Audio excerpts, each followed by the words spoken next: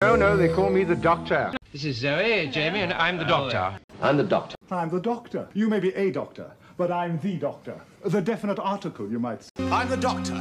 I am known as the Doctor. I'm not the Professor. I'm the Doctor. I am the Doctor. I'm the Doctor, and if there's one thing I can do, it's talk. I'm the Doctor, by the way, if anyone's interested. Oh, I'm the Doctor. I work in a shop now, here to help. I'm the Doctor, and I will be your victim this evening. Are you my mummy? I'm the Doctor. I'm the Doctor. And I'm the Doctor. And according to the rules, you can't say no.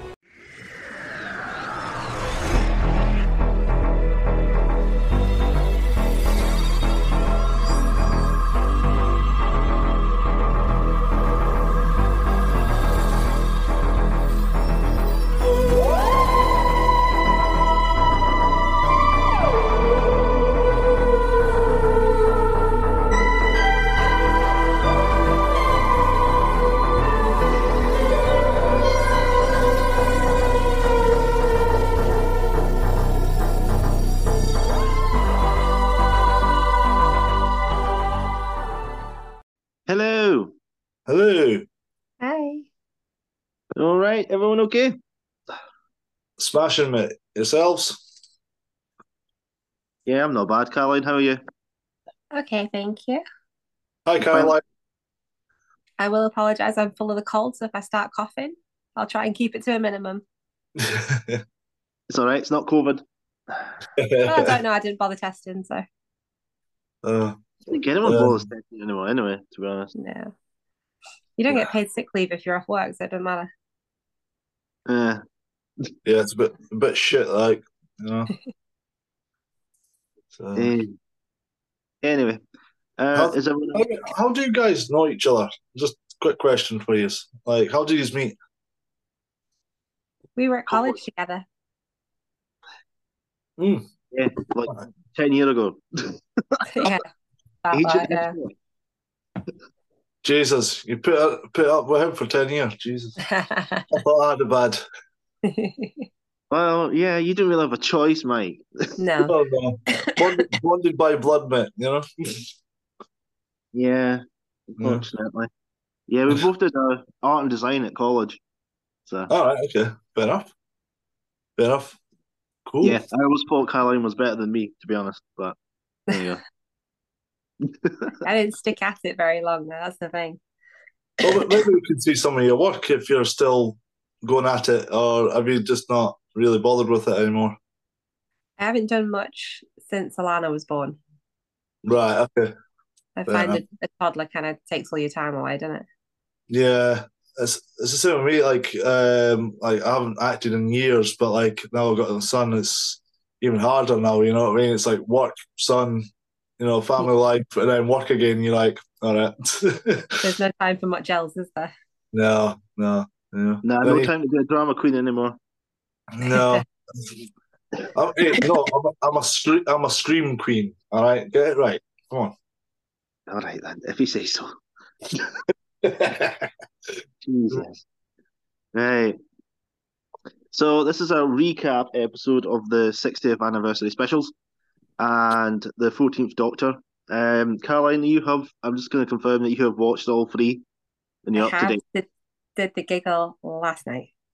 Okay, cool. Right, because we're going to spoil this to like rotten. So I'm just checking. Maybe we should get Caroline's thoughts on it, because obviously we covered it, but obviously we'll cover bits and bobs of what we said last night, like in the last recording, should say. But maybe Caroline, if you're all right with that, maybe hear your thoughts on it.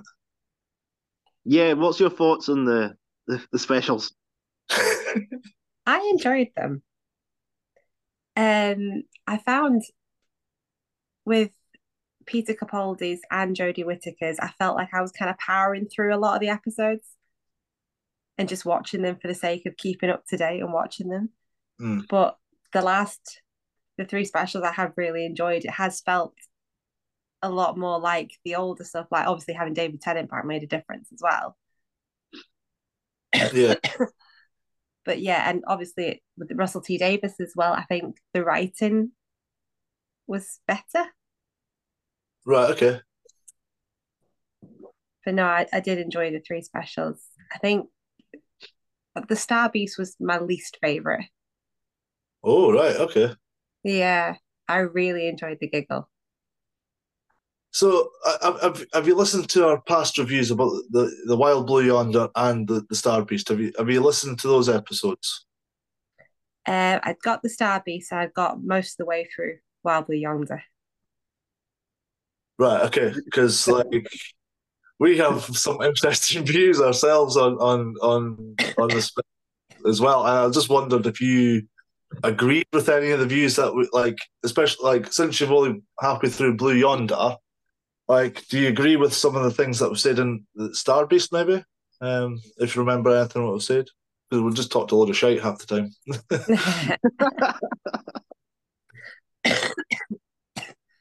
I'm trying to think.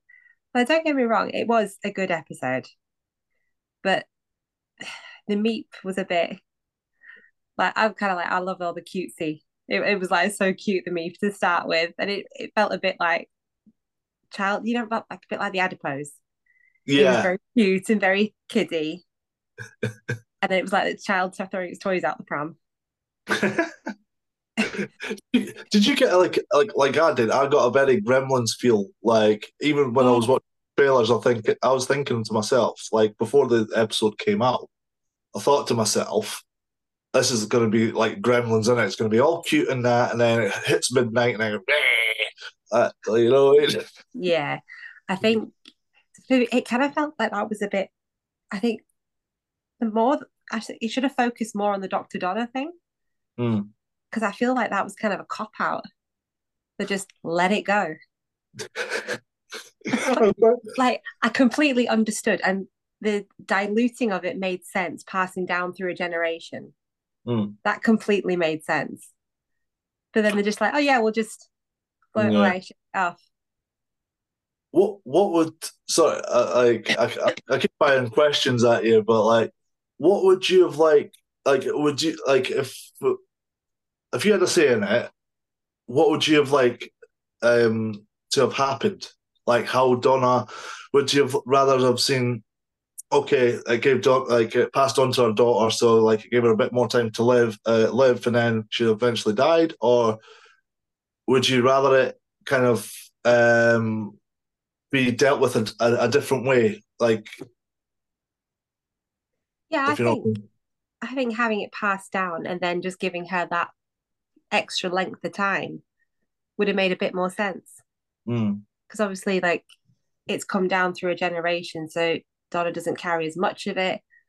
So then it's not as time crucial. Like, obviously, they said like as soon as she remembered, she would die. It would kill her, and you did have that space of time. But yeah, they're just kind of shaking it off made no sense to me.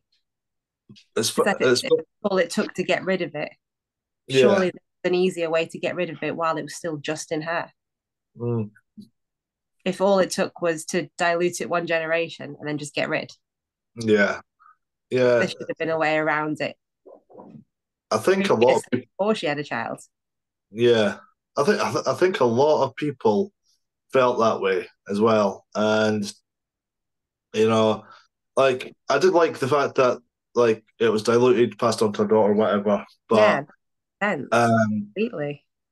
But my thing about it was I think it could have been something like I don't know, like when it got released up in the air, I thought it would have been better if it just went into obviously the Doctor, and then it would give him a couple of more generations or something like that. Something like that. I thought that would have been sense. Yeah. It is a hard one. I like the fact that, like, because I've had conversations with people, like, not just at work, but like I've seen comments as well on social media, and a lot of people have got mixed opinions of it. Like, some people are like, oh, that's brilliant, like, and everything else, and then there's other people that are like, what? What? You know what I mean? It's just like, but it's very controversial. And I think all three of the specials are quite controversial, and it's way like some of the things that have been handled, especially in the especially in the giggle as well. But you know, you'll probably know what my issue is with the giggle. Like, but you know, I'll let you guys have a little ponder. Yeah. First off, though, I think it'd be quite good to ask Caroline how she got into Doctor Who.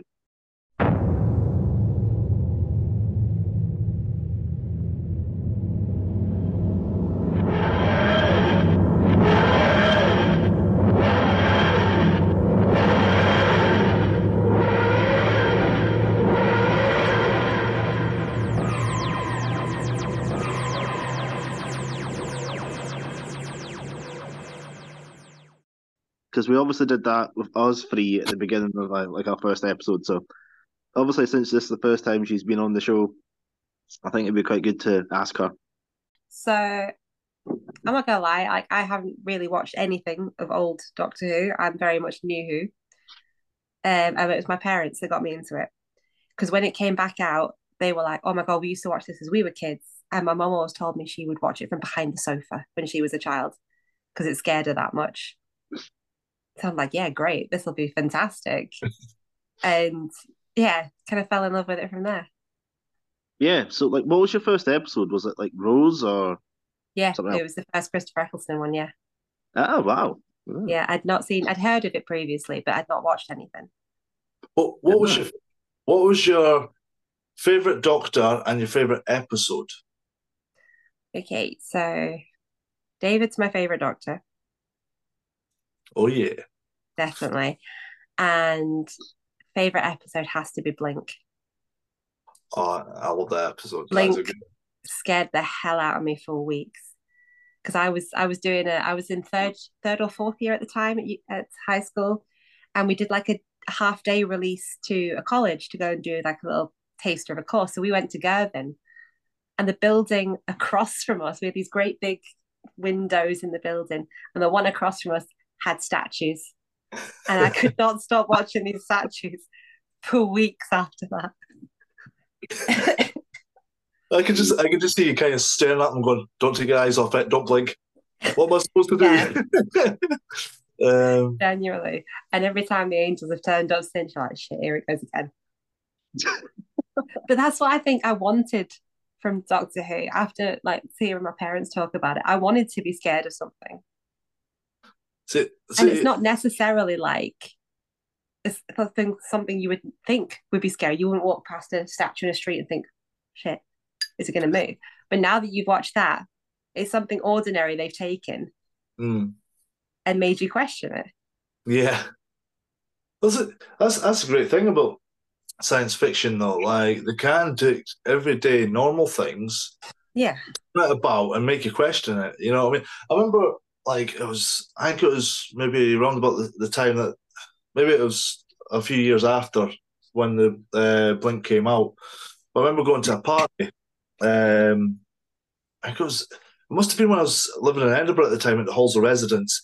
And I remember somebody actually dressed up as a weeping angel. And the thing, I just literally, I was walking down the corridor to go to my mate's, what's got flat, turned the corner, and I was like, "Oh yeah, bastard!"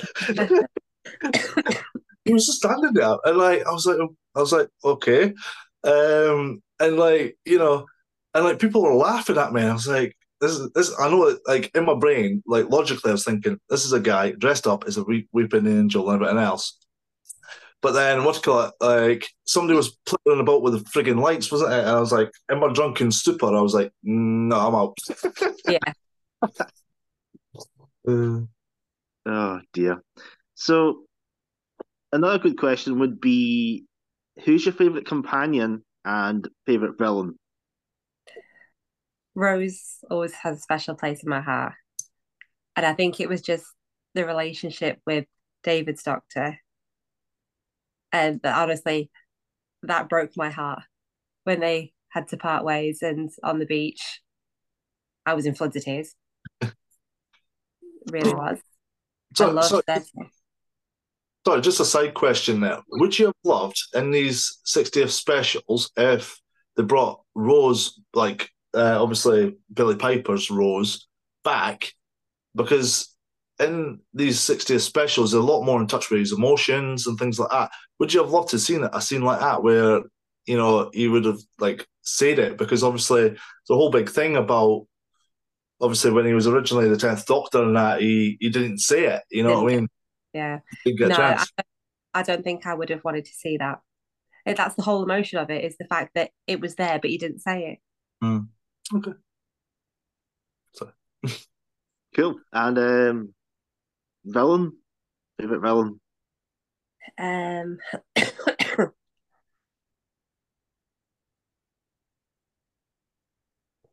Yeah, so definitely the Angels, but then I would say the Master, but John Sims' Master is my favorite out of the new ones.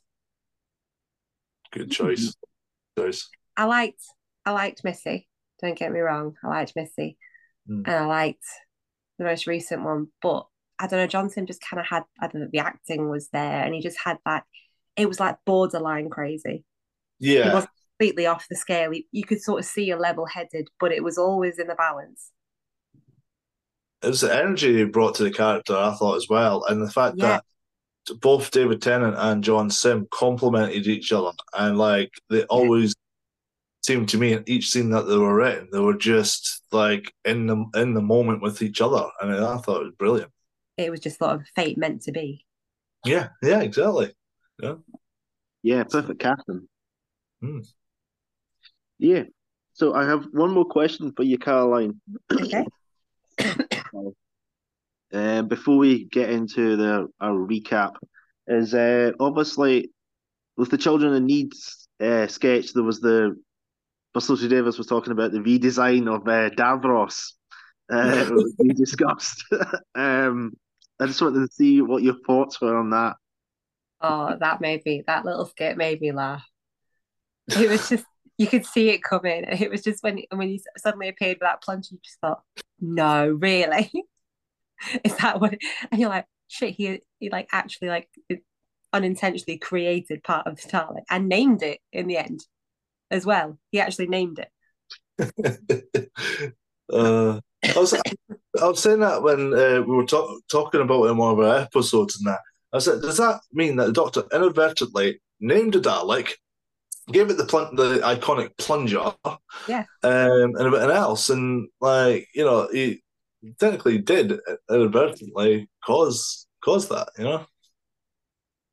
And then obviously you're thinking specials, you get Mavity. Oh Jesus! And then that's mentioned again. You're like, oh no. And that still hasn't been explained yet, so it's just I wonder if it's going to crop up in future episodes as well, or just suddenly mention Mavity. But it's just like they better do something with it because it's driving me nuts. Because if I have to keep hearing Mavity, like shut the fuck up, Pitty, it'll just do my tits in. You know what I mean? It's just You just fly back and fix it. Like, no, sorry, what you actually heard was gravity. Yeah. Here's a toilet plunger for your troubles as well. He just gives them out to everyone. Here's a toilet plunger. So what's your obviously the redesign in Davros, and he's not going to be in his wheelchair anymore because that's problematic. So do you have any thoughts on that? Kelly? I don't see what the problem was with it being in the wheelchair. Because you think the Davros we saw in the Children in Need was obviously a lot younger than we've seen when it comes to when it came to later on in like David's. So obviously something's happened, and that's just life in general. Things happen. Yeah. I think he was just always a bad guy anyway, to be honest. I didn't really see the fun. Sorry. Go on. I was just going to say, well, like, I think, like, because we were discussing this before as well, is the fact that actually not a wheelchair. It's a life support system. It keeps him alive. You know what I mean? Like, okay, yeah, it kind of looks like one. People will be like, well, technically it is and that. Okay, but you know, it's a life support system and everything else. It makes sense for the story. If they were just popping a guy in, like, just for the sake of it, then okay, right, fair enough. You can change it up. But if they're going to change it to the point where he's got legs and all the rest of it, like, they have to make it make sense. You know what I mean? I went on a massive rant about this in one of the episodes, but it was just the fact that I think either they go back in time and they meet Davros when he's younger, as you say, or he somehow builds himself new legs, but they have to make it make sense so like the audience will accept it. Because if they don't, and the audience don't accept it, they'll be like, oh, screw this, off they pop. And it'll be a shame because I'm honestly, at this point, I'm actually quite afraid for Ncuti Gatwa because he's now got this iconic role. I'm just afraid it's going to overshadow it. You know what I mean? So I think they need to get this right so they don't lose the audience like they did with Jodie Whittaker's Doctor. You know what I mean? Which I've said this in the past again. I was writing it later down. I thought her acting, like, okay, it started off with it could have been a bit better, but as she went along, it got better. You know what I mean? But the story is kind of no pun intended here, fluctuated. No pun intended. But it kind of did. Like the storylines were just like all over the bit and that. So yeah. Yeah. But if you think about it, the Daleks kind of are in wheelchairs as well because they don't have any legs. So they need to there's their life support, really, isn't it? Because they are just the blob inside the machine then. Yeah. Yeah. So I don't know if that's problematic or not. So don't know, Russell. Tell us, Russell. Anyway. Well, I think he's slowly starting to lose viewers anyway because I've seen quite a few things on, well, X, Twitter, whatever you call it, and obviously Instagram and that. A lot of people like been putting comments down, going, "This is ridiculous" and that, and like for some of the episodes, and you know, so yeah, I get he's trying to push boundaries, but I think I don't know. It's just a weird one because like some of the choices he's kind of made doesn't really make sense. Yeah, R.I.P. Doctor Who is trending on Twitter. Yeah, I saw that. Yeah, there's quite a lot on that at the minute. And have you seen like the viewing figures for the last 3 episodes? No, I haven't seen the viewing figures. No. Yeah, well, we just got like mostly the overnights. We've got one consolidated. So the overnights for the first special would be 5.08 million. Special 2 is 4.83 million. Right. And special 3 is 4.62 million. So there's quite a downtrend there. There was always going to be a massive uptake on the first special just to see it coming back and seeing David. Yeah. A lot of people would come back in for that sole purpose, yeah. Yeah. And then the consolidated for the first special, which is like for the full like week, like with people watching it on iPlayer and within that week, is 7.61 million. Oh. So there's about an extra 2 million there, 2.5 million there. So, but hey ho. So, shall we get into the recap then? Okay then.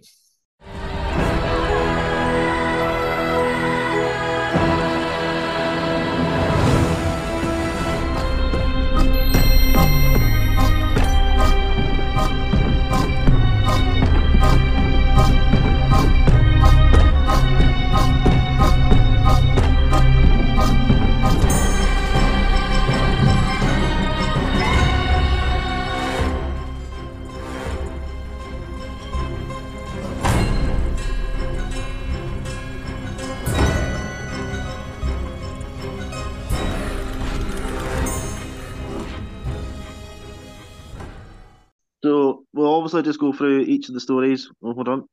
I admit, I think Tom's coming in. Tom! He's alive! He's alive! There he is! Speak to us, Tom. Speak to us. Is that Tom or is that Santa Claus? Can't tell with that beard.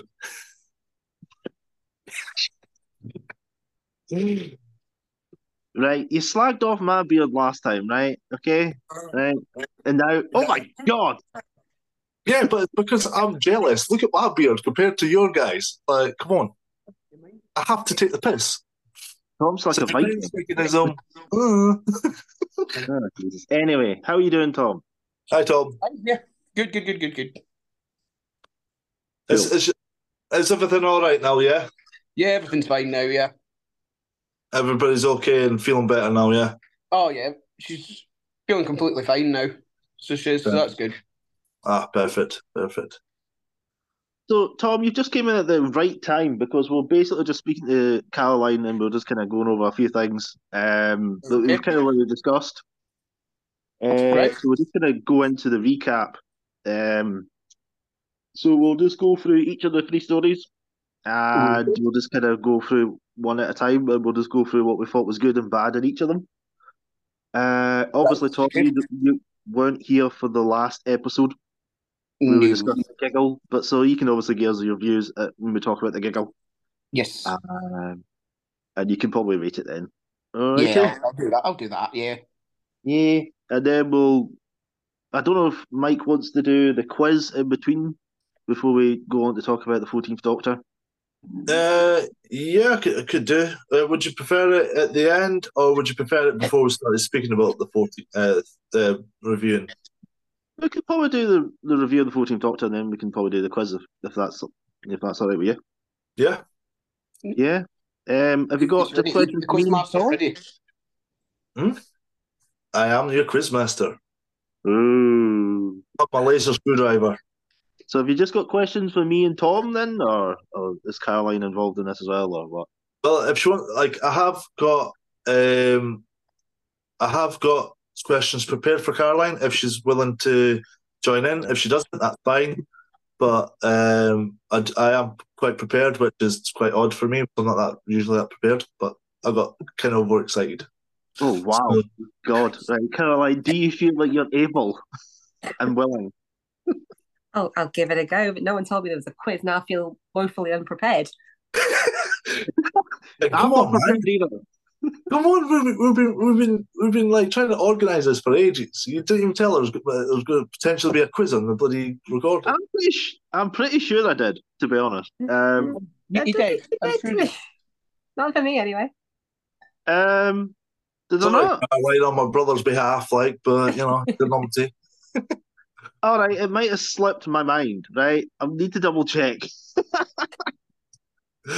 I'm sure we'll be all right because I don't think any of us are actually prepared for this anyway. Nope. So, we never. Right. So, shall we talk about the Star Beast then? Who wants to go first? Good and bad points for each. So, who wants to go first? Oh, I'm just gonna go eeny, miny, mo. Well, eeny, meeny, miny, mo. All right, Tom, you're last in. You can go first then. Oh God! Right. Star Beast. What was good and what was bad? Good. The story. Loved the story, mainly because it was adaptation of the comic.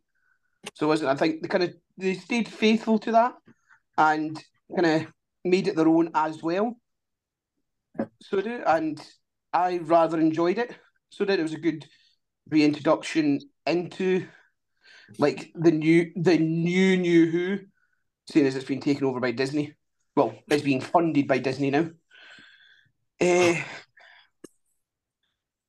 bad points, well, one of the glaring bad points would have to be how Rose and Donna got rid of the meta crisis.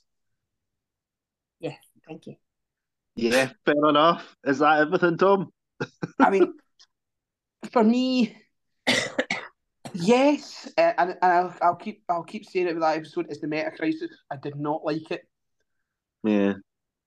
Okay. Caroline, we'll go to you next then. Okay, so the bad point was for me was the meta crisis as well. I really didn't like that.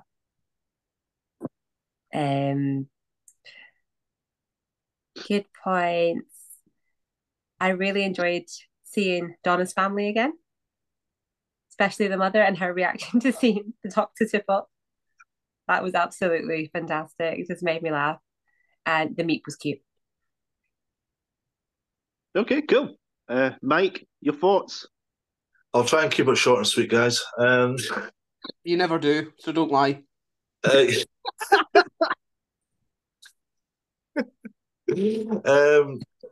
So, Caroline, I don't know if you know this about me, but I go off on rants, so I apologise in advance. Go for it.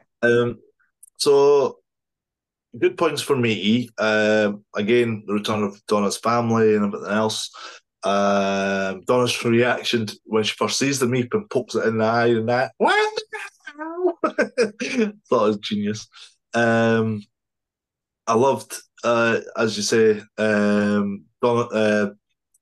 Donna's mother's reaction to the doctor again. Absolutely brilliant. The slap that hurt that wrung the world. I love this what the new sonic screwdriver could do, like the shields and that he generated, the little screen that he generated as well. I quite liked that. I thought that was a great idea, and it was good to see something like that as well.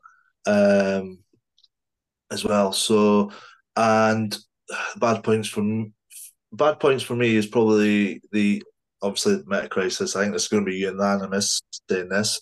Meta crisis is probably the biggest one that I can think of. So yeah, I can't think of the top of my head now, but there was a couple other ones that popped to mind, but I can't really think at the minute. But we'll stick with that. All right. For me, the good points were the meep. That was really well done, like the visual effects, the practical effects as well. They were really good. Miriam Margolyes did a fantastic job as the voice of the meep. Sylvia, Donna's mom, was fantastic. She's a great part of this episode. Donna's family. I think obviously the bad point is like it's the meta crisis. Oh well, let's let it go. All right then. Also the fact that Donna and Rose was saying that just because the Doctor's like a male presenting Time Lord, he wouldn't understand and how to let it go, which I thought was a bit sexist. Because imagine if we say that to a woman Time Lord, I don't think that would be quite acceptable. Just because you're a female presenting Time Lord, you wouldn't understand. So I thought that was a bit crap. But yeah, the ending kind of let it down. It was a good episode, but just the ending with the meta crisis was kind of a letdown, and he's not really done anything else with it, as we've seen with the other two episodes. So yeah, I can't think of anything else, to be honest. No. As we pointed out, and when we were initially doing the podcast for the review and that, like, what's called, there was it was a strong start for the start of the specials, wasn't it? So, but I think that's probably the biggest highlight. You know what I mean? So yeah. So shall we move on to Wild Blue Yonder then? Yeah, I shall go to Mike first. Good and bad points, my man. Oh God, it's too many to list off. Well, this is what we're doing. This is what we're here for. Yeah. So I don't know. It's just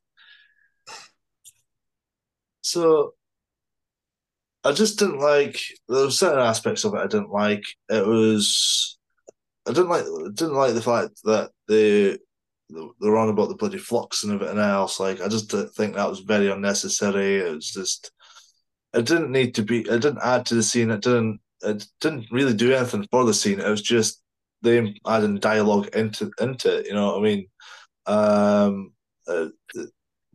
Don't get me wrong. The special effects was pretty cool. and that. But then again, it was just silliness. You know what I mean? It's like, it was like initially you just thought, right, how am I going to write this episode? Like, you know, and then you just put, oh, they stretch out, my arms are too long, blah, blah, blah, all the rest. I'm just like, right, okay, like, move on. You know what I mean? So, I don't know. I thought like the good points are like that it was good acting and everything else. Like I think in doing that episode probably would have been hard because obviously you would have had your stand-ins and things like that to do the scene, but then with the close-ups you would have to be the Doctor and then you'd have to be the clone sort of thing for the close-ups. You know what I mean? So I think that was quite well done as well. I think the whole highlight for the entire episode was the fact that Wilf was in it at the end, and I think that was the best thing about that episode as well. And yeah, it was just a bit. Most of that episode was a bit hokey. Wilf, top notch. Honestly, I had tears in my eyes when I saw him, and his reaction when he saw the Doctor, absolutely brilliant. Like what came to mind was like a little schoolboy for the first time seeing his hero, and it's just especially when he covers his mouth going like this, and he was like, it was such a great interaction between Wilf and the Doctor. And that just, for me, it saved the episode for myself, just seeing that interaction. Even if it was only for, 2 minutes. But it was worth it. You know? Yeah, okay. Caroline, we'll come to you next. Okay, so I didn't mind Wild Blue Yonder, actually. The clones reminded me of the doppelgangers in Matt Smith's. Matt Smith, when they cloned Amy in that. Oh yeah, I remember that. They had the clones, yeah. So that kind of reminded me of that a bit, I think. But I quite liked the idea that obviously as David was trying to work out what had happened, they were catching up and the thoughts were, so it's like trying not to do it, but at the same time, it's got to be quite hard. The idea behind that is that what you're thinking, they're starting to think as well. As you're thinking the idea is they're getting it. So it's like he was trying to work the way around. It's quite a hard concept, that one. It's like, how do you get to the solution without giving it away to the enemy that can think the same as you, exact same thoughts? I quite liked that. And I thought the clones were a bit creepy as well. I kind of like all the creepy stuff, to be honest. I like a scare out of Doctor Who. That's what I'm looking for in it. It's something to make me jump or give me a fright. What did you make it? Sorry, I just a quick thing for you. What did you make of the teeth that they came out with? Oh, the teeth are weird. It's just suddenly sprouting like vampire teeth. Did you just think that, they just gave them the teeth just to make them look a bit more menacing, you know? Have they not appeared in another one, though? Those the Vampires of Venice. That's it, yeah. Same effect, bringing them out again. No, but yeah, like you say, Wilf at the end was brilliant, yeah. Yeah, cool. Tom? To be honest, with Wild Blue Yonder, I did not like the clones or the doppelgangers or whatever they were meant to be. I mean, fair enough, it kind of put a bit of urgency into the episode, but they just, especially when they grew larger and larger, they just ended up looking ridiculous, in my opinion. And they kind of looked like the Titans from Attack on Titan when they were stuck in the tunnel and that. So, I'm concerned about that, yeah. Yeah, like I said when we originally reviewed Wild Blue Yonder. But having said that, some of the interactions that the Doctor had with Donna's doppelganger and Donna had with the Doctor's doppelganger, they were good interactions and they were emotional ones before the big reveal that they were the doppelgangers. So they were, and there was quite a bit of emotion in it as well, which I think is good. But like Mike and Caroline have said, the saving grace of that episode was the immortalization of Wilf. The last ever scene that he filmed as that character, and it's there. So isn't that's in a way his legacy there right there. So isn't I think that it's like you said as well when reviewed, I think they should have filmed something like that and then left it for like the final, like the giggle, like the end of the giggle, and just had him there like the 60th celebration has ended and this is our homage to him. But putting Wild Blue Yonder, it was still really good, and that's what made the episode for me. Okay, cool. For me, I thought it was a good concept. The aliens that copy you, and but I just kind of felt it was kind of poorly done in some aspects. Like I do agree with Tom that when they did get really, really big and they got stuck to the kind of turned into kind of like a comedy moment, and I kind of lost all kind of respect for them, especially when they had the really long arms and stuff like that. That kind of came a bit silly as well. They didn't become they kind of became a bit more threatening towards the end. When the doctor says they've got to try and stop thinking because the faster they think, the easier it is for them to copy you. That kind of became a bit better. But by that point, we're near the end of the episode, so there were some good moments when they were trying to figure out who the doppelganger was. When they were kind of talking about when Donna was talking about her family, and the other doctor's like, "Oh, I'll take off my tie." Takes it off, throws it on the floor, and eventually she's like, "Well, where's your tie?" And he realizes like, "Oh, it's disappeared." And I think that was really good to show that Donna could figure out like who the doppelganger is. But then the doctor can't because, he gets sucked in. But they were good acting. It's good acting between David Tennant and Catherine Tate. And I think they did really well acting with the stand-ins and shooting around that. It was pretty good. But it was all right, average episode for Doctor Who. But I think the definitely standout was Wilf coming in at the end and seeing him. I thought that was brilliant. I think the relationship with Wilf and the Doctor was really well done, especially throughout season 4 and David Tennant's The End of Time. I think that was brilliant, well done. There's been a lot of controversy about Isaac Newton not being cast as a white guy, but as like a half Indian guy. What do you think? Because there's quite a lot of uproar on Twitter and stuff like that. So, what are your thoughts on that? I honestly could not give a flying monkey knuckle. Because to be honest, just because he's not the right shade does not mean he's not able to act the part. So it's a fucking sci-fi show, for Christ's sake. Who's going to give a shit if he was purple? Well, here's like I had a thought on this as well, right? So here's the thing, right? As you say, it's a sci-fi show, right? It's meant to push boundaries, all the rest of it, right? It'd be a different case if it was a film based on Isaac Newton's life. It'd be a different case then. Whereas this is Doctor Who, like he could be anyone, you know what I mean? Like it doesn't really matter, you know what I mean? As long as the acting is there and everything else, you know what I mean? But if it's an actual like film or adaptation, like an adaptation for Isaac Newton's life, then it would be a different case. And then, but even then it would still be a bit controversial. But it's just, I think, because it's just Doctor Who, I think it's just let it go. It doesn't really matter. Like I did a terrific job, but yet again, there's an actor that's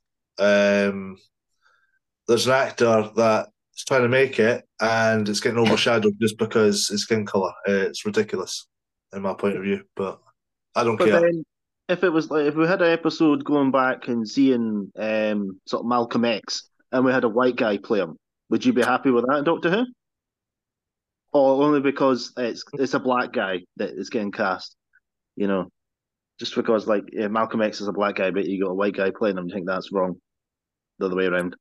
Oh no, because Isaac Newton wasn't fighting for what's called black rights and things like that. You know what I mean? Whereas Isaac Newton just discovered gravity.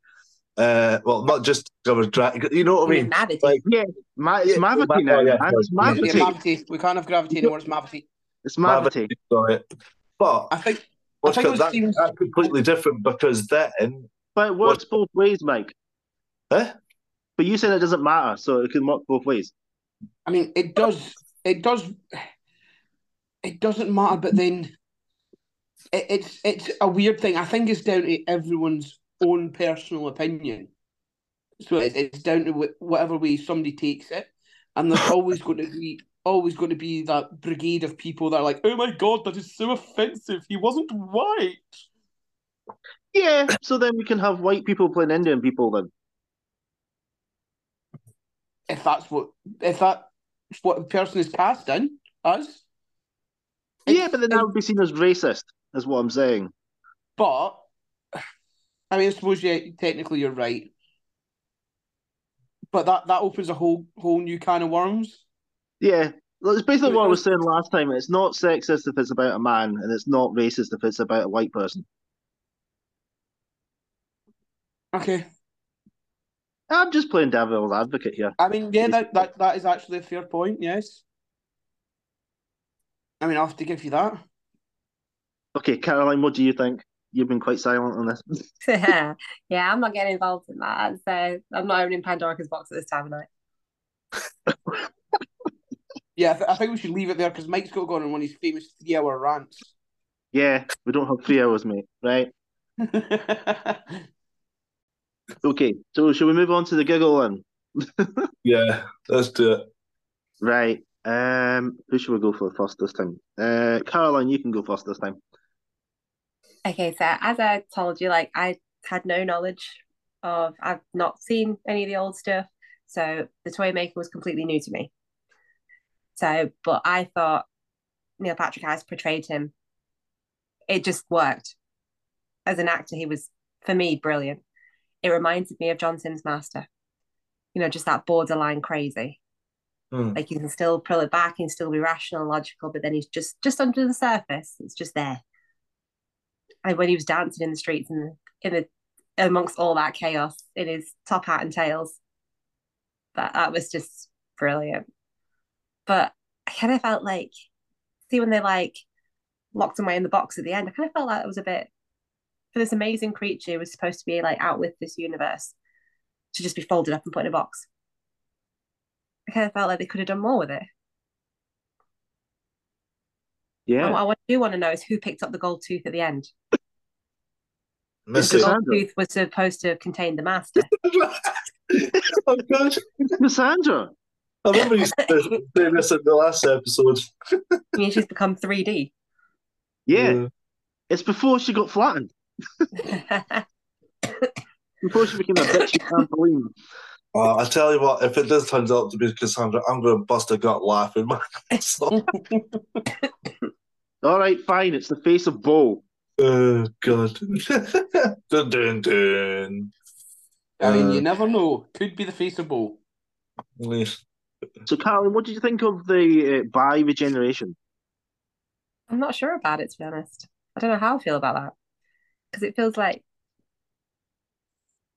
you say, it was never done before. And now you've got the two coexisting. And David's just having this nice, pretty home life now. The dollars. It kind of feels like they've just done it as a way to keep him there. They can bring him back again in the future if they want to. Yeah, they kind of just retired him. So yeah, surely.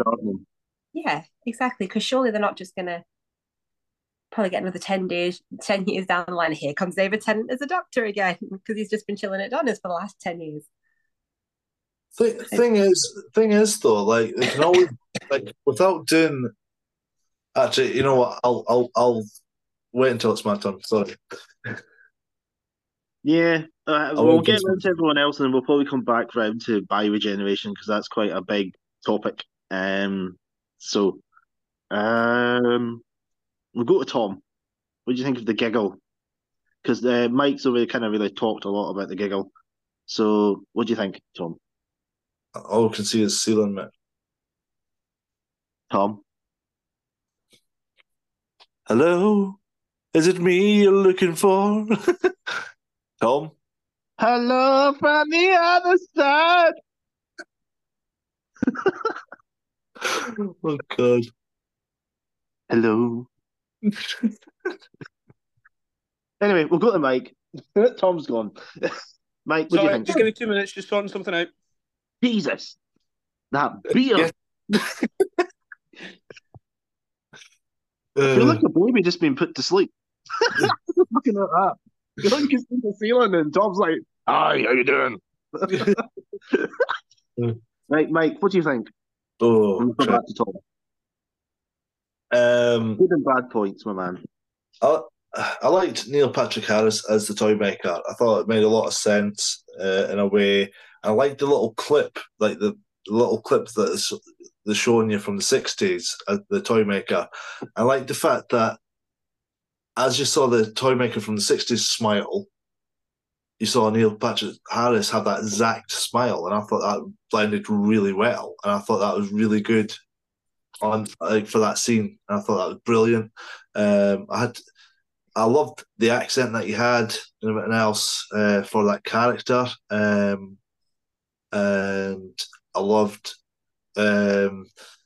like probably not a lot of people probably thought this, but myself his little dance routine and unit to Spice Girls, which I found absolutely hilarious. But then again, it shows how insane this guy is and how like the height of his power. Like how powerful is this guy? You know what I mean? Like you can turn a bunch of guards into balloons and kill them just like that. You know what I mean? And like guards are shooting at him, rose petals come out. You know what I mean? And it's just I thought it was a great way of showing how powerful this toy maker is, and especially it shows to the younger audience and the audience that haven't watched the classic era as well, like that classic episode with the toy maker, and I thought it was a good representation for that character. I thought it was really well done.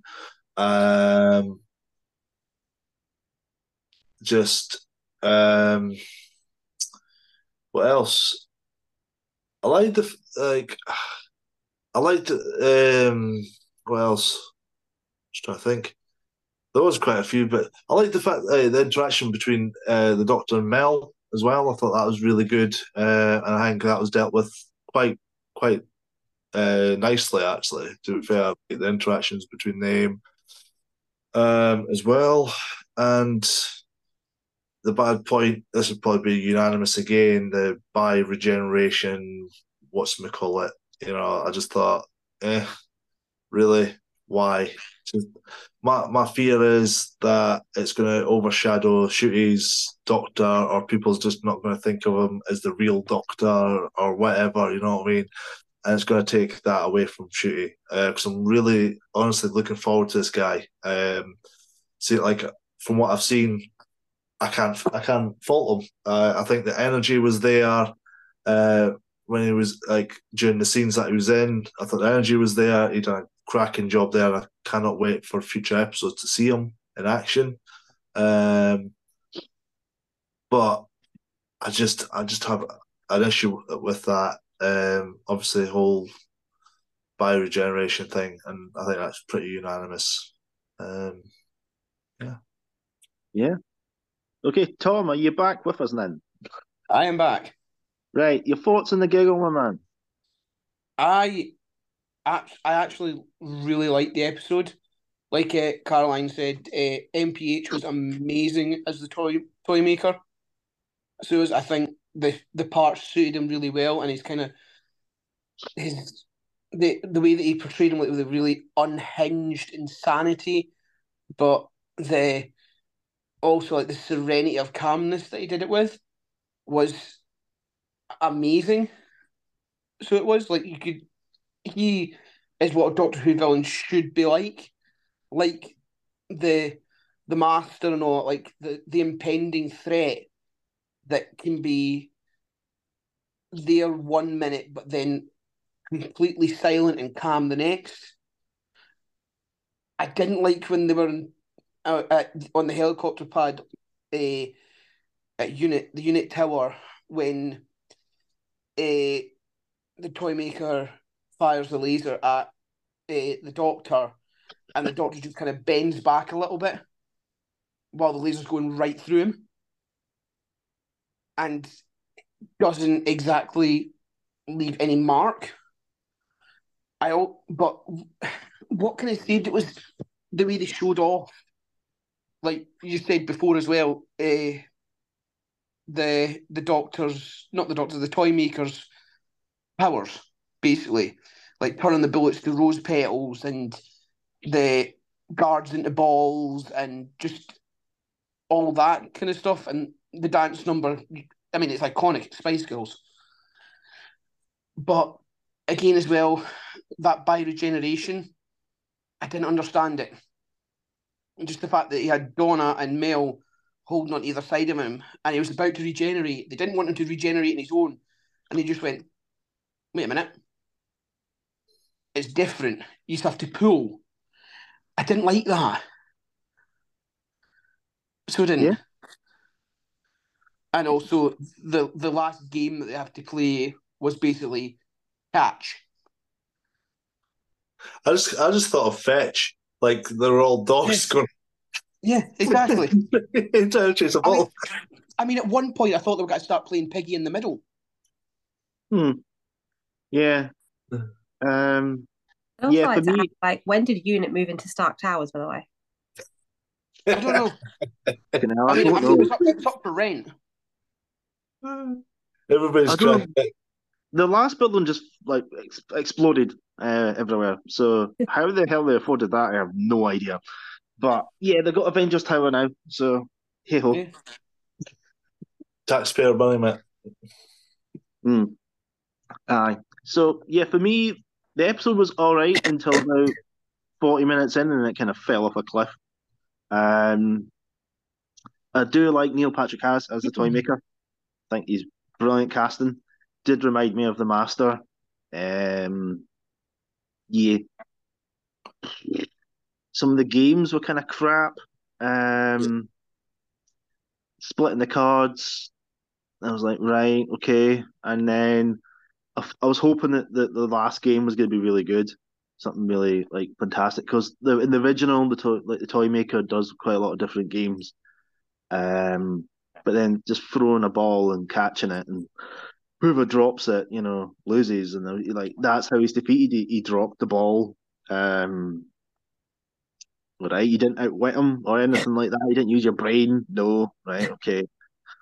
And then obviously the Doctor gets shot and with a laser that destroyed the satellite, but won't destroy the building. It just smashes some glass and doesn't even destroy like the helipad when it shoots the ground and stuff like that. It's a bit crap. Maybe there's different settings on the laser. Maybe there's different settings on the laser. Well, they could explain that, couldn't you? So they've got satellite, glass, and Time Lord. Yeah. Or is it or is it Time Lord regeneration? It's like putting it in the microwave and buzzing it round. Defrost mode, mate. So yeah, we get bi-generation, which makes no bloody sense whatsoever. We've got the old White Doctor who can now retire and sit on his backside, while the new goes to Mars, yeah, and then we've got the new Fantastic Doctor going off free of all the baggage to go on to new adventures, and it just makes no sense because now, and obviously, I don't know if you know, Russell Davis has said that this affects all the other previous generations back in time as well, so that all the other Doctors are still alive. So now that the 10th Doctor saves Wilf, sacrifices his life, he goes back to his TARDIS after seeing everyone, he regenerates, bi-regenerates into the 11th Doctor, and then goes on his merry way, all fine and dandy, and doesn't learn anything. So all the But- previous sacrifices that the Doctor had made are all bloody useless now because they're all fine. But the thing that I don't understand is fair enough, he wants to add to it, that's fine, add to it if you want. But even in that episode, they say it's a myth and it's never happened before. Yeah. But now RTD is saying, oh no, it's happened before. It has. And you have to believe me because it's my choice. I wrote this.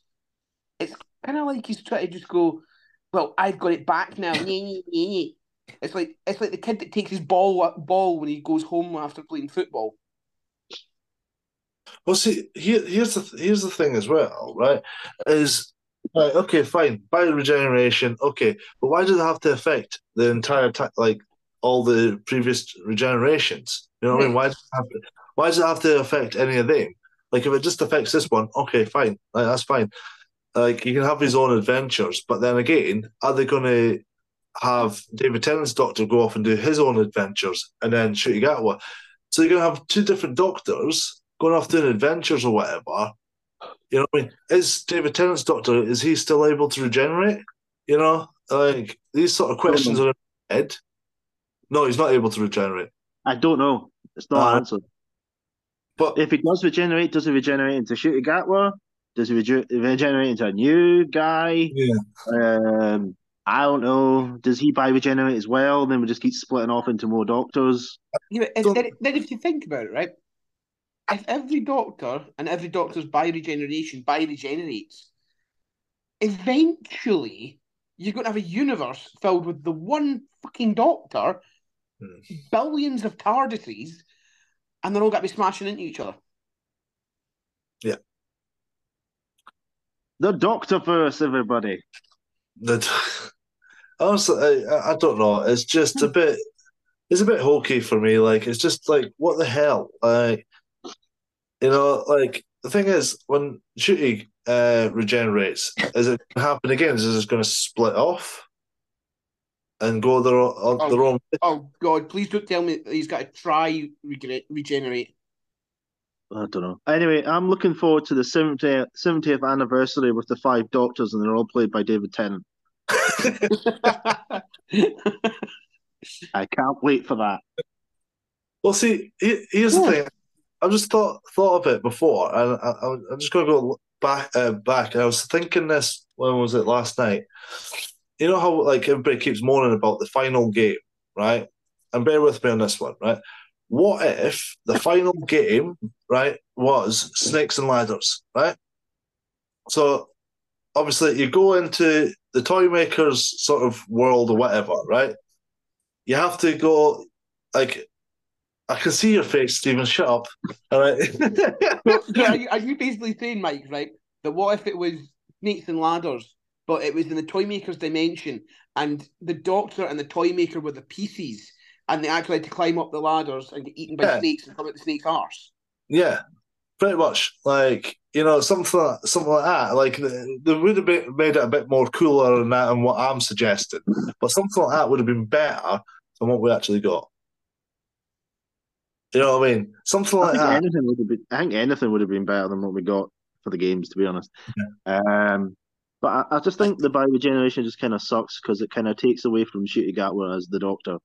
Because now you've got still David Tennant over there, and people that love David Tennant will be like, why can't we just have David Tennant still? I want to see David Tennant. You know, I love David Tennant as well. I mean, I love David Tennant as well, but you know, there's a point where you've got to say, right, let's move on now. Let's leave him be. You know, I was a bit dubious about him coming back anyway, because I thought his ending was brilliant in The End of Time, and I thought, why mess with that? Yeah. But they did, and he came back, and yeah, okay. But okay, so. Any other thoughts on this bioregeneration? Yeah. Who wants to go first? That's my thought. Ugh. Yeah. It just kind of takes away from the, you know, the impact and it takes away from the whole premise of regeneration. So it does. And like you said there, Stephen, the impact, the visual impact that it has, the fact that the Doctor is changing and growing, and the pass of time, and just the way that the Doctor has always been. Fair enough, move with the times. You've got to change it, but really, in my opinion, the only reason the Doctor regenerated and changed is so that another actor could take the place of the one before, to keep it moving, to keep it fresh, to keep it and all that. But like you said there, the bioregeneration, I'm looking forward to seeing what Shooty can do with a role. But then people are always going to be going, well, I mean, Tennant's Doctor's still out there. Are we going to see him in the wondering what he's episodes? doing. Yeah, exactly right there, Caroline. I mean, are we going to get? People are going to be wondering, are we going to get episodes with a 10th/14th Doctor? Are we going to get another scene? They already mentioned in it that he'd been using the TARDIS and he took Donna's daughter Rose away for a trip away, and so it's not as if he's just sitting having tea parties. Yeah, and it's just like it opens up. It's opening up the Pandorica, so it is. It's not going to. People are not going to stop questioning. Is there going to be another Tennant's Doctor series, or unless he's trying to set up a spin-off series with Tennant's Doctor?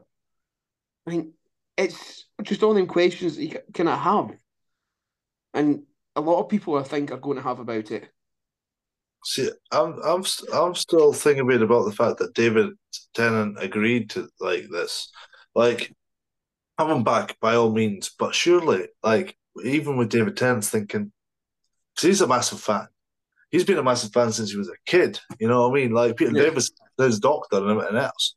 But surely he could because he's got a bit of pull because he's Russell T Davis's Doctor essentially. You know, he's everybody's favorite Doctor, and surely he could have had that conversation with Russell and gone, "This doesn't make sense. Why are you doing this sort of thing? Let's just keep it the way it is." You know what I mean? I'm just baffled to why David Tennant just didn't have at least have that conversation with them, or maybe he did. I don't know, but it's just hard to believe that he would just let this happen and just go along with it because it's just stupid. Yeah, well, the leaks were true. The leaks have been out for since the beginning of this year, I think. So I've seen all the leaks anyway about this, and I thought that can't be true, really? Seriously? And yes, it was. I didn't give you the leaks though. I did say that I had them, and you guys said probably best not to send them to you, so I was like, fine. Yeah.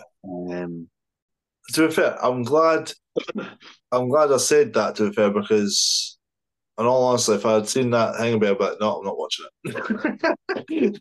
Probably would have been okay. Nope. Yeah, well, we've got your genuine reactions though, so I think that's a good thing. So yeah. So do you want to kind of rate them like from best to worst and the specials, and then I think we'll move on to the 14th Doctor review very quickly. He's not dead though, so he's still out there. So I don't think we should take too long on that, and then we can get to this quiz with Mike. So who wants to go first and rating them from I can go first, to be honest, if anyone wants me. Yeah, you go first. You're already talking. Right, okay. For me, I think the Star Beast is probably the best. It's got the least controversial ending. Then it probably have to be the Giggle because I did enjoy Neil Patrick Harris. Yeah, the ending did suck quite massively. But I didn't have a good time with Wild Blue Yonder that much. It was an alright concept, but I just don't feel like it was 60th worthy, and there wasn't much, like I had to, like after last night, when me and Mike were discussing the Giggle, I had to go back and rewatch The Day of the Doctor just to remind myself why I actually like this show. And it really did perk me up a little bit, and I did remember why the 50th was so good. And this kind of doesn't feel like a celebration at all. It's basically just a celebration of David Tennant and Russell T Davis kind of fan wanking each other. You They're circle jerking. God. Yeah. No. Who wants to go next? Oh, go on, I'll go next. Again, for me, it would have been the giggle as the best because I love Neil Patrick Harris as the toy maker. Ending, yes, it's shit, but it was better because at the bottom it has to be Wild Blue Yonder, and then Star Beast second. Okay, cool. Caroline, do you want to go ahead? Yeah, so best for me would be the giggle. Like you say, the ending wasn't great, but the acting throughout kind of made it, and the casting choices and things like that. And then I'm gonna controversial put Wild Blue Yonder in the middle. Ooh. Yeah, I know, but to me, it just felt like a standard episode, not a special, but just like a standard episode. Whereas Wild Beast kind of felt like the actual meep and everything kind of felt a bit filler, and the meta crisis that had been such a massive deal with David and Donna's their time on the show, it kind of really just kind of fucked that bit up at the end. It was like, yeah, just let it go. Like really spoiled that whole thing that had been such a massive deal, and oh my gosh, she's gonna die if she remembers. And then it's just like, yeah, it dilutes down one person, one generation, and off it pops. It kind of ruined that whole time for me. Because if I was saying, it was probably before you came on, Tom, that if that's all it took was to dilute it one generation and it could just disappear into the ether, then why wasn't there a way around it when Donna had it just herself? Yeah, I think we kind of questioned that as well when we originally reviewed the Star Beast. Yeah, it really just spoiled that whole thing for me. Yeah, cause they just went full Frozen. Yeah. So The thing is, didn't we say as well, though, that obviously, like at this point, Donna didn't have a daughter or anything, and it had to be passed down to her daughter. And obviously, she wasn't pregnant, she wasn't with anyone or anything like that. So that aspect of it, okay, I kind of believed, but it's just a whole thing of going, I let it go, or however the song goes. But yeah, the passing it down through the generation made complete sense. That was the right choice, I think. But yeah, just sort of flying it out your hands was. But then sorry, Mike. Sorry. I was just going to quickly say what might have made sense as well was did I say this when we initially reviewed Star Beast? Might have, but what I was saying was like what's it called, releasing it into a fob watch or something. I think somebody mentioned that at some point, like, or I don't know if I imagined it, but using the fob watch and things like that, the thing that the 10th Doctor put in his head to turn himself human, that probably would have been a better ending for it, and gets contained into a fob watch or whatever, and then if like it could have been released on a different episode if the Doctor needed another regeneration or whatever, so that would have been quite good to see. Yeah. Oh, Stephen, have you showed Mike your fob watch? No, not yet. Yeah. A bit of context here. Tom was over on Sunday, and he cooked me and Mel and the kids some Chinese, and he obviously gave me my birthday present early because he wanted to see me open it, and it's a Doctor Who fob watch. Oh, nice one. Yeah. Hey. So I'm quite pleased with that.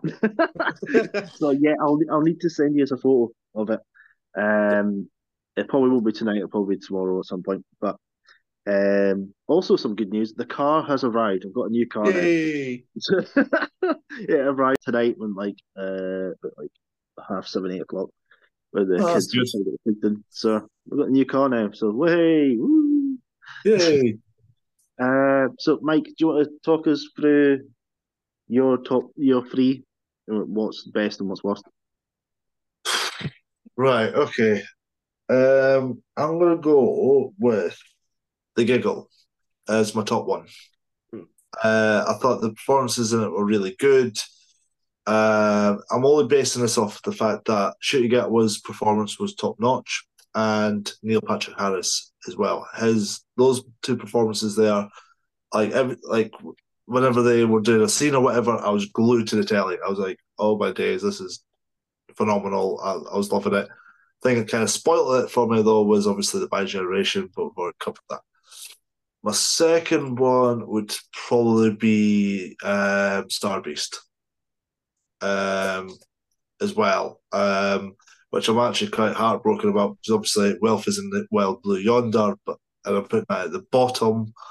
But I'm kind of heartbroken about it, but it has to be done because, I can't, as you guys said when we reviewed the episode, I can't just base it off of that.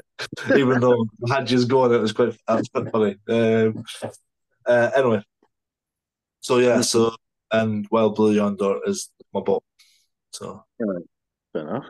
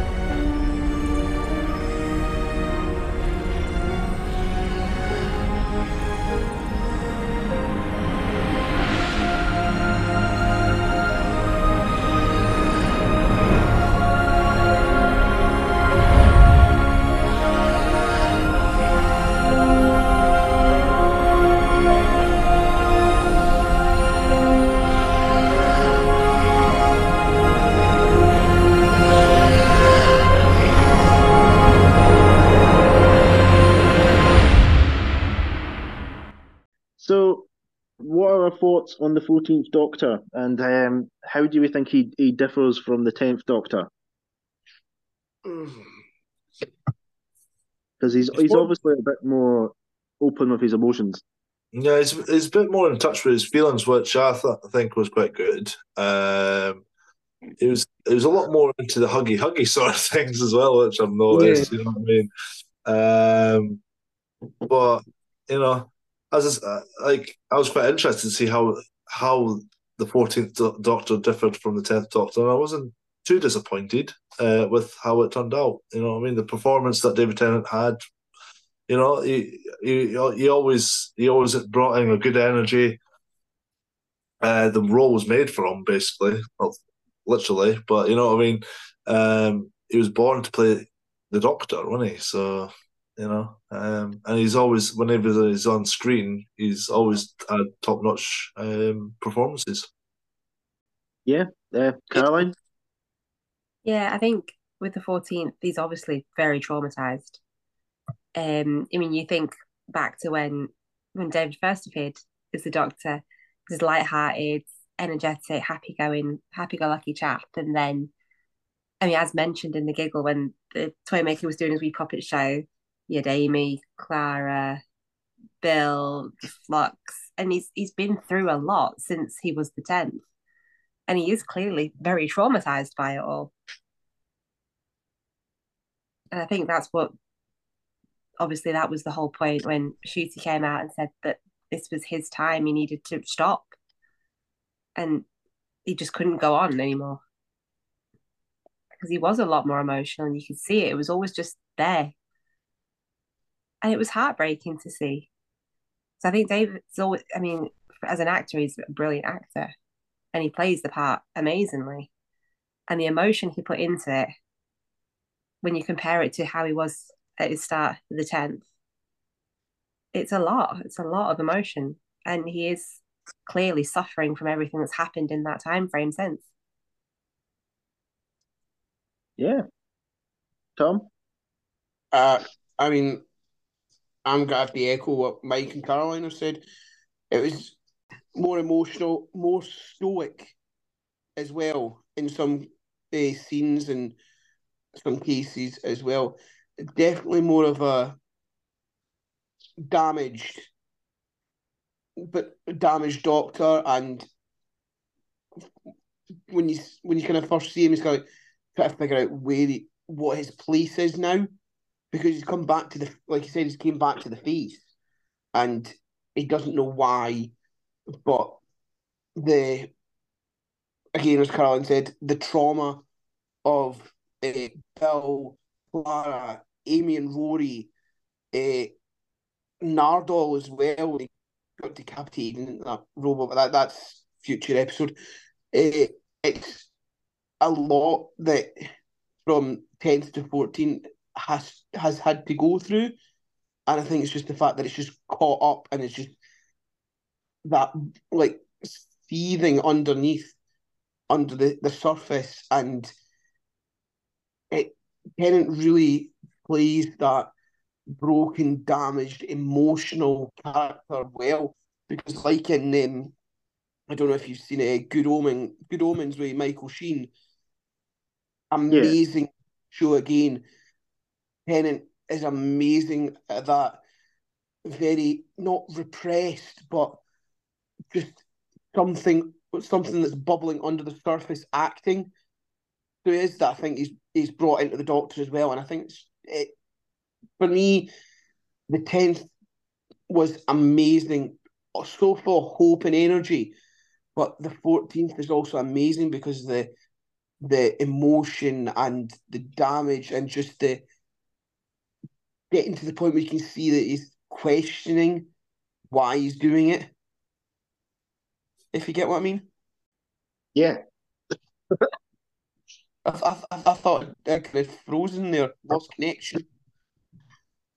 And just when you see Everyone that went silent. being damaged as well, it makes you think back to the War Doctor as well, and how emotional and damaged he was as a doctor from the choices he had to make.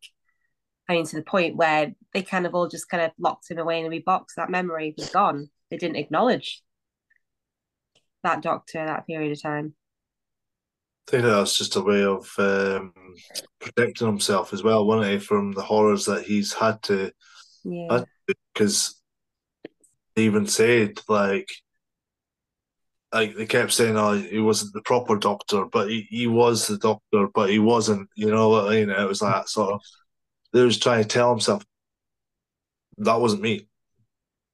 That's not the doctor. The doctor helps people. He heals people. He saves people's lives and things like that. And then obviously, the War Doctor essentially redeems himself, but I think as well, what would have been really good, right? And I just sprung to mind should say, not sprung to mind. Anyway, I think what would have been really good episodes for the 60th specials if there was some sort of thing for the Doctor to bring back Gallifrey, because there's been times where they reference Gallifrey, and like the curator says to the 11th and that, go find Gallifrey or whatever, or however that scene went. And it would have been really good to do something like a storyline along that way. And for like the Doctor, like in one of the episodes, as he's finding it, he ends up messing up and brings the toy maker back and everything else. He battles the toy maker, but then eventually he comes very close to getting Gallifrey back or whatever. You know what I mean? Like that would have been really great to see for a 60th special as well. Like finally bringing back Gallifrey, because I think the show needs it now. I think it's gone on long enough to the point where they need to maybe bring Gallifrey back, so tell some fresh stories or something like that. You know what I mean? It's trapped in the bubble universe. No, they brought it back with Capaldi, because Capaldi was on Gallifrey. Yeah, they did it with Smith as well, didn't they not? Yeah, but did they lock it away again? Like, no, there was was not at the end of the universe or something, the pocket universe or something. Yeah, the Copper Suit, yeah, because he was in the confession dial. Capaldi was, and he ended up in Gallifrey, didn't he? Yeah, in the season 9. But then they just destroyed it again in Whittaker's era, and had them all turn into Cybermen. So it's all destroyed again. So I don't know. I think Gallifrey did not reappear in Geordie's time as well. Yeah, it did because it was there not scenes between her and the Master on Gallifrey. In season 12, yeah, with the Timeless Children, yeah. And they had the Time Lords and Cybermen storyline. So they destroyed it. I've completely blocked that out. That's how shit it was. Like I blocked it out. Fuck that shit. I think Gallifrey has gone the same way as the Master. It's been used a lot, and I think maybe staying away from it is the best idea because. Well, I wish they would just stop destroying it for God's sake and just use some good stories on Gallifrey because there's some good stories on Gallifrey in the classic show. But just basically in the new show, they just keep trying to get rid of it, and I don't think Russell's going to bring it back because he was the one who got rid of it in the first place. So we'll have to wait and see for that. But where are we? So, how would you rate this Doctor in terms of like, because all the other Doctors, like, where would you place him? Like, from like, obviously your best Doctor would be at the top, the crappiest Doctor at the bottom. So, where do you think? Well, obviously, in terms of, I don't know, 14 Doctors, where do you think you would place the 14th Doctor? Are we using our own rating system for this, or we're just going to 1 to 10 for it? Probably 1 to 14, I would imagine, because there's 14 well, 1 Doctors. to 14, all right, 1 to 14 then. So I don't know. I don't know. Like, you lob him in with 10? I don't know. Because technically it's kind of the same, different. No, same face, just different. Well, slight differences, I suppose. Not much, but slight differences. You know what I mean? So, like, I don't know. The 14th wouldn't be my top one anyway. I wouldn't. It might be in my top 10, maybe. Like, yeah, I wouldn't be in my top 5 anyway. Like, you know what I mean? Yeah, he's probably in the top 10. I think he's maybe like number 10 or 9 or something like that. I don't think he'd be like in the top 5.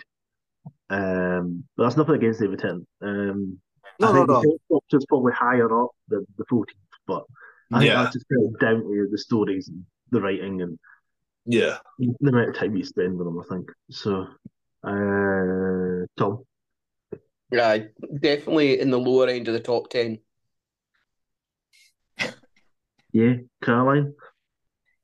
Obviously, I haven't watched the old stuff, so I don't even well, in terms of what's it got? 9, 10, 11, 12, 13, and 14, so 6. Let's see. Your top 6? Technically, you've seen the War Doctor as well, so that would be 7. Well, that's 7 then. Fine. I'm clutching at straws here. Right, okay, then that'll be 4th or 5th. Okay. Because I never really liked, like I say, I sort of powered through Peter Capaldi and Jodie Whittaker's just to keep up with it. I didn't take to them, really. I think Peter Capaldi is quite good. I think the writing let him down. And then 100%, yeah, as an actor, he's brilliant. Yeah, Jodie Whittaker, she had some good episodes and then, yeah. I kind of it was a shame for her. Yeah, it was a shame because I watched a few episodes and then I bowed out quite quickly. But I kept up to date with everything that was going on, and then I kind of watched a couple of episodes and then bowed out again. And then I watched her last episode. And no, I'm not a massive fan of the show. I carried on through Capaldi and then I kind of gave up when Chibnall came in because the writing was just Jodie herself I've seen her in other stuff and she's great as an actress. Yeah. But yeah, the writing definitely let her down and the storylines. Yeah. Could have done so much more with her. I think with Chibnall as well, I think he was trying to push the boundaries a bit more, but then he's gone too far. And then by the looks of things, RTD's going to be doing the same. He's going to be pushing it even more. So it's going to be interesting what the future of Doctor Who's going to look like, because it might get so stupid that they'll be like the viewership might go so low they might go, right, we'll cancel it again. You never know. You never know. It was pretty close to getting cancelled with Jodie, because Jodie Whittaker's last episode, when she regenerates, that was meant to fade to black, and they were going to can it then. It's only because obviously the streaming services came in and Russell's come back that they've decided to carry on. But they were thinking of canning it at that point. So we're pretty lucky we're getting this, and we need to see if this continues to get more viewers and stuff. Because if it doesn't, then I think this could be our last chance at kind of saving the show. Because for like the last nearly 10 years, basically after the 50th, it's kind of went slightly downhill. So. Yeah. But can I ask Caroline a question? Yes. What's it called? Who do you think the boss is from Star Wars? Like when the Meep mentioned. Yeah. Who do you think that is? There's been something like that through. Yeah, like obviously you've got the reference to the boss there, and then we like I said, who picks up the gold too? Yeah. There's obviously something coming. But it's because like you don't coming back again. It's probably going to go to the master again, isn't it? Well, because even the toy makers turned around and said, "That's somebody else's game." He says something, and that's somebody else's game. The man who waits, or something. The one who waits. That couldn't have been the master then, because he had the master in his tooth. I don't think that's the master though. I don't think he played a game with the master and he won. And he made him a tooth and put him in his mouth. The one who waits, who's referring to, is the one he would not play a game with. So it's not the master. Yeah, that's what I've just said. So we need to work out. We need to work out who the toy maker would never play a game against. Omega. Vassalon. Whereabouts it was, because obviously the toy maker's from out with the universe, then, and the Meep was within the universe. How would the Meep and the toy? Yeah. They could be separate things, though. Yeah, true. They could be bringing back the villain from the Flux again. Oh, for fuck's sake! Oh, Jesus. Because for fuck's sake! I'm just thinking that could be essentially what might happen. Essentially, I don't know, but. I still think, I don't know if I've mentioned this or whatever, but I don't know if I mentioned it on the podcast, should I say, but I reckon that during the Flux, they should have just, if they're going to do this whole, thing with Doctor Who and that, then they should have just rebooted the universe, and then Jodie Whittaker regenerates and then come up with some whole new stories, but I don't know. It's just... I don't know. Here's an interesting theory. Do you think it would have been better if we didn't have David Tennant come back and it just started with Shooty Gatler for the 60th anniversary? Yeah. But I think they could have brought back David Tennant because it would have brought the viewership back up, though. The viewers back up, because they needed to get the viewers up from when Jodie was on. So. It's up slightly. I think how well the 50th did. The 50th was fantastic because it was. They were probably trying to sort of re-emanate some of that success. Well, yeah, because that had about, was it not 12 million viewers over a week? Yeah, but that was in cinema as well.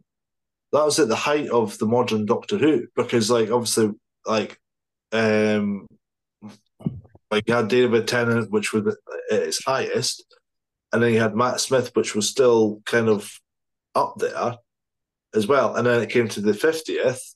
And everybody was still hooked at this point.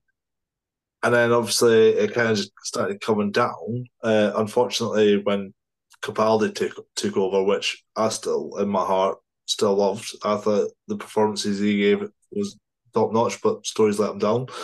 But and then it kind of slowly dipped from there. I think it went back up at one point and then came back down again. And then obviously Chibnall came along and fucked the whole thing up.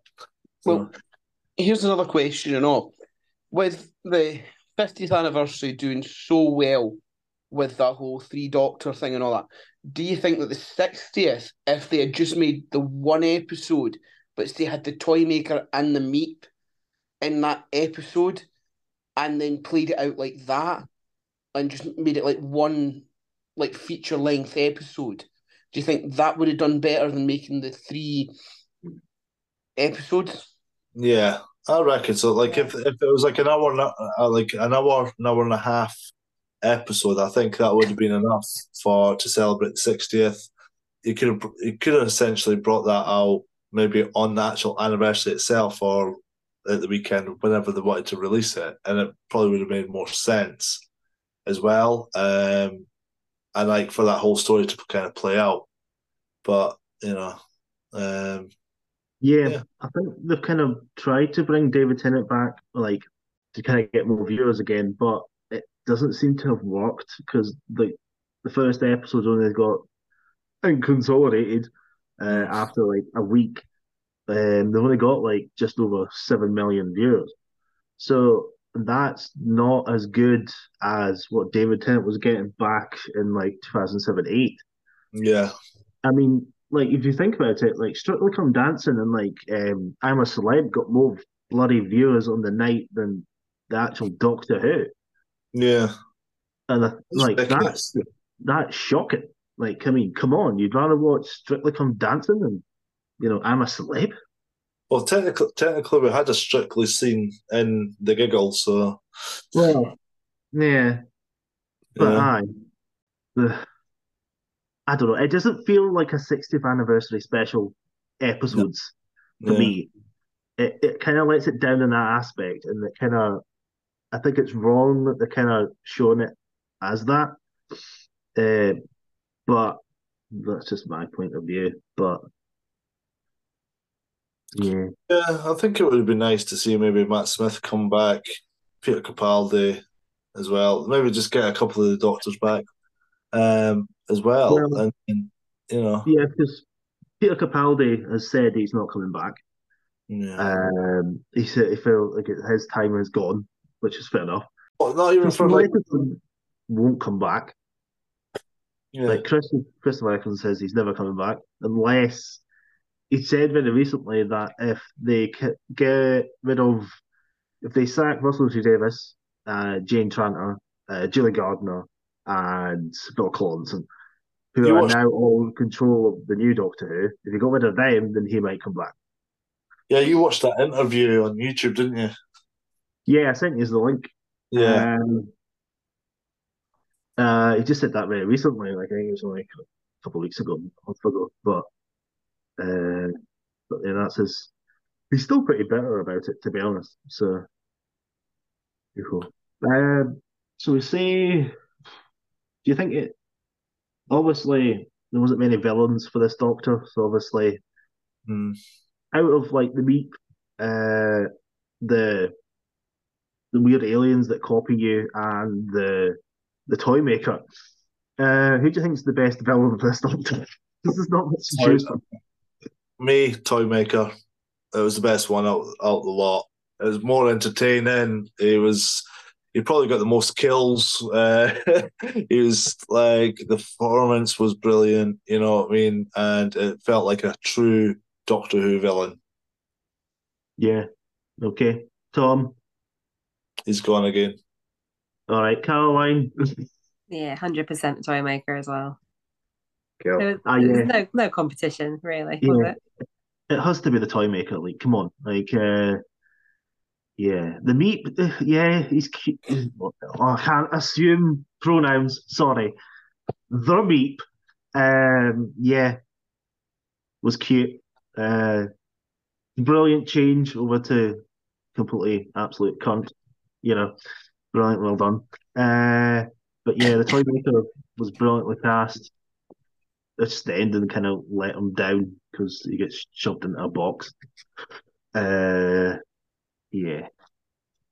Right, so we just need to do Mike's quiz. Hopefully Tom will be back soon. I'm here. Tom's back. Oh, Tom's back. Right, fantastic. Right. Tom. Yes. Best villain for this Doctor. there's not much to choose from though. So obviously, the best villain is the toy maker. yeah, I think that's a unanimous vote there. Yeah, So, there's not much to choose from. As we go further on, like when we get to like the first Doctor and the Ninth Doctor, like reviews and stuff like that, and recaps and stuff, like there might be a bit more, difference in our opinions because we'll have more to choose from. But yeah, 3 episodes, there's not much to choose from, is there really? So, right. You know what I've just noticed as well? Every single one of us are wearing glasses, so the Council of Glasses have spoken. Right. Right, Mike, it's your time. So are you doing questions to each of us in turn? And how many questions is there? I'm going to ask you 5 questions. Best of 5, basically. Each of you I'll take it in turns. I'll say your name. I'll say that, like, obviously, the question. You answer it, and whoever gets the most answers right out of 5 wins. All right, and if we have a tie, that I've got extra questions. Don't you worry. So all good. Right, okay. Right. What? So just call me the Quiz Master. How long have you been wanting to say that? All friggin' week, mate. Jesus, right. Here we go.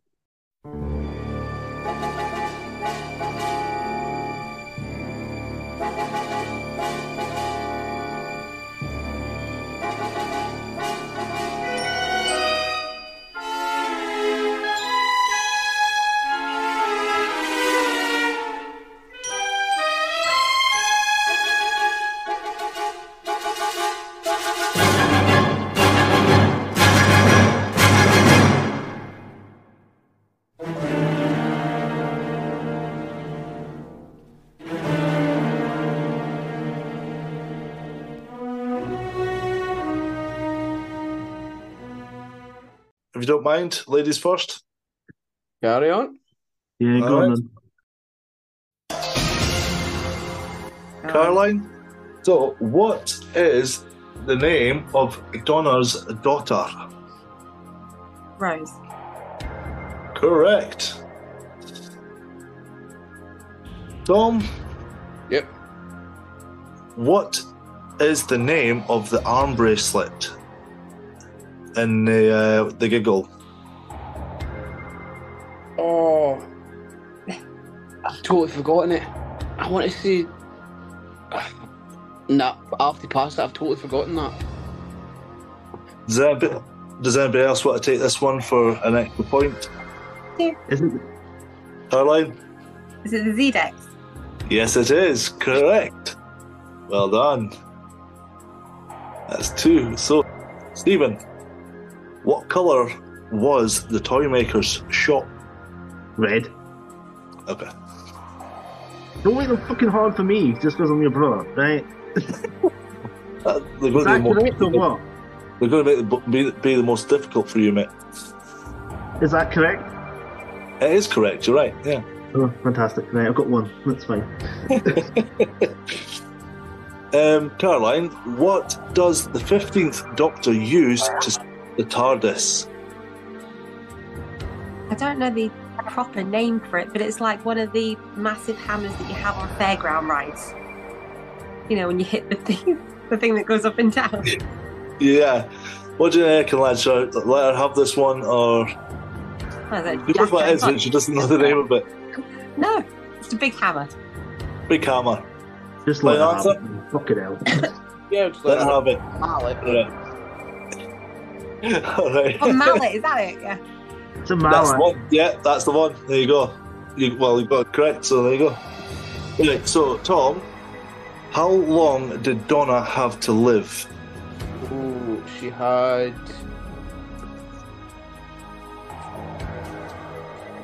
55 seconds?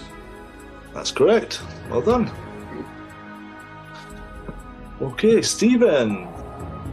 What was the toy maker's final words? Or you got stuffed into the box? Was it not something like my legions are on their way or some pish like that? Yeah, maybe. To be fair, I'll let you have that one. You got it pretty much right. He said, "My legions are coming." So. All right, I don't need it word for word. Correct answers only. All right, Caroline. What year did the Doctor and Donna go to in the Wild Blue Yonder? Wait. That's kind of an open question, because was it the year that they met Isaac Newton, or the year where they were on the spaceship? Right, at the start. What year did they go to at the start of the Wild Blue Yonder, Mr. Technical? I'm just wanting to make sure. 1666. That's the one. Correct, Amundo.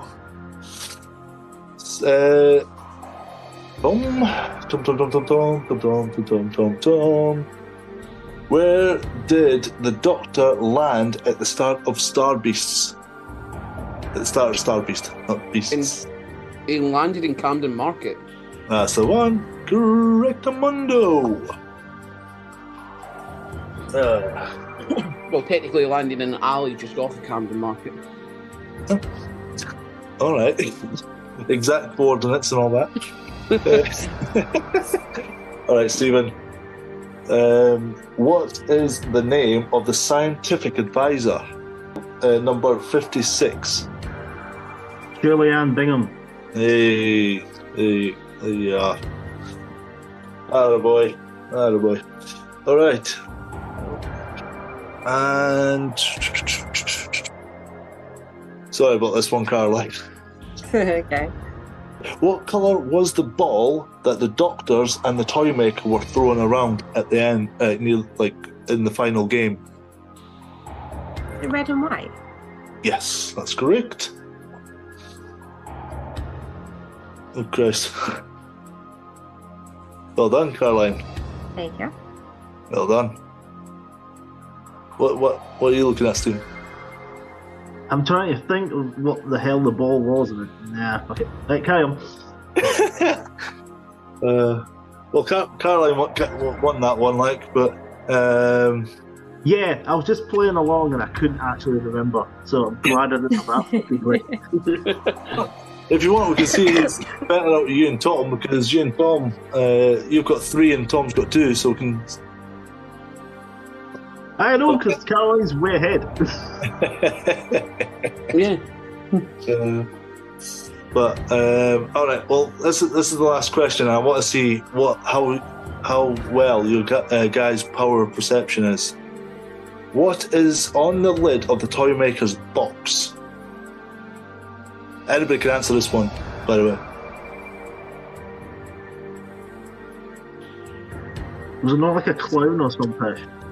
Nope. Oh, fuck no. Was it not the Ace of Spades? That was something that was on there, yeah. Was it a card or something, Stuart? Was it like a card or something? Like a playing card? Well, Tom's on the right path. Or was it the diamond? Or was it like a joker or something? Nope. Goodness sake, like, a king? Was it like the King of Hearts or something? King of Spades? Tom's on the right path. He's got one. Ace of Spades. Right. Ace of Diamonds. Ace of Hearts. Ace of Clubs. Caroline, do you want to weigh in here? Just for the extra point and the fact that you can go, hey boys, I won. No, I can't remember. It was the red heart, so there was 4 sections: a red heart, a black spade, a black club, and a red diamond on top of the lid. No one's paying that much attention, Mike. Well, that's why I wanted to see what you're like. See how good at what you weren't paying attention. Obviously, you're not. Well, ask another one then. I'm not like that, like watching that close up to it, mate. Right? Bye. Carry on. Didn't know that one. Anyway. Well, I'm pretty much done. Caroline won, so unless you want to just see who wins between you two, then that's it. just Well, threw you in said that. that's a 3 and Tom had 2, so... You've started, so you might as well finish. Right, okay, cool. Right. That's what she said. Yep, exactly. Right, just to wrap this up then, right? So, last question wins, yeah? Oh, Jesus, right, whatever. Anybody can answer this one. What was the name of the puppet that John Le Guibert tried to put onto his invention of the telly broadcast? Is not Stiggy Bell? Yeah, Sticky Bell. Yeah, Sticky Bell. Sticky Bell. With Sticky Bears. Sticky Babbies. And Sticky Soup. Sticky Babbies. So, yeah. But Caroline won. Congratulations. Thank you. You got the golden TARDIS. Expect it in the post then. Yeah. Might get it in about 10 years. Yeah, Mike's doing all the post and packaging. I'm doing out. I'm not doing anything like that. But no. Yeah. So, yeah, that's it. Oh. Okay, so thanks for that. That was fun. It was entertaining. I am the master. You're welcome, and good night.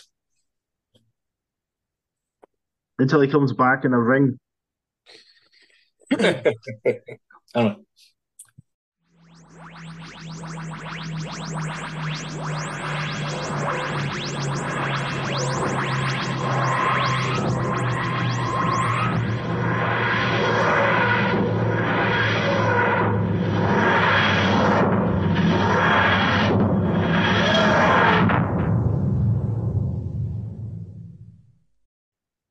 Right. Any final thoughts on the 60th anniversary specials? I've got none. No. Nope. No. Okay. No. Righty. So thanks for all joining us and joining in this massive chat. It's good to have you all here. And Caroline has joined us, and she might join us in the future if we've not scared her off already. No, would you come back? Not. But next time you might have less editing work without the horrible cough in the background. No. We have Mike here. We've got plenty of editing work anyway.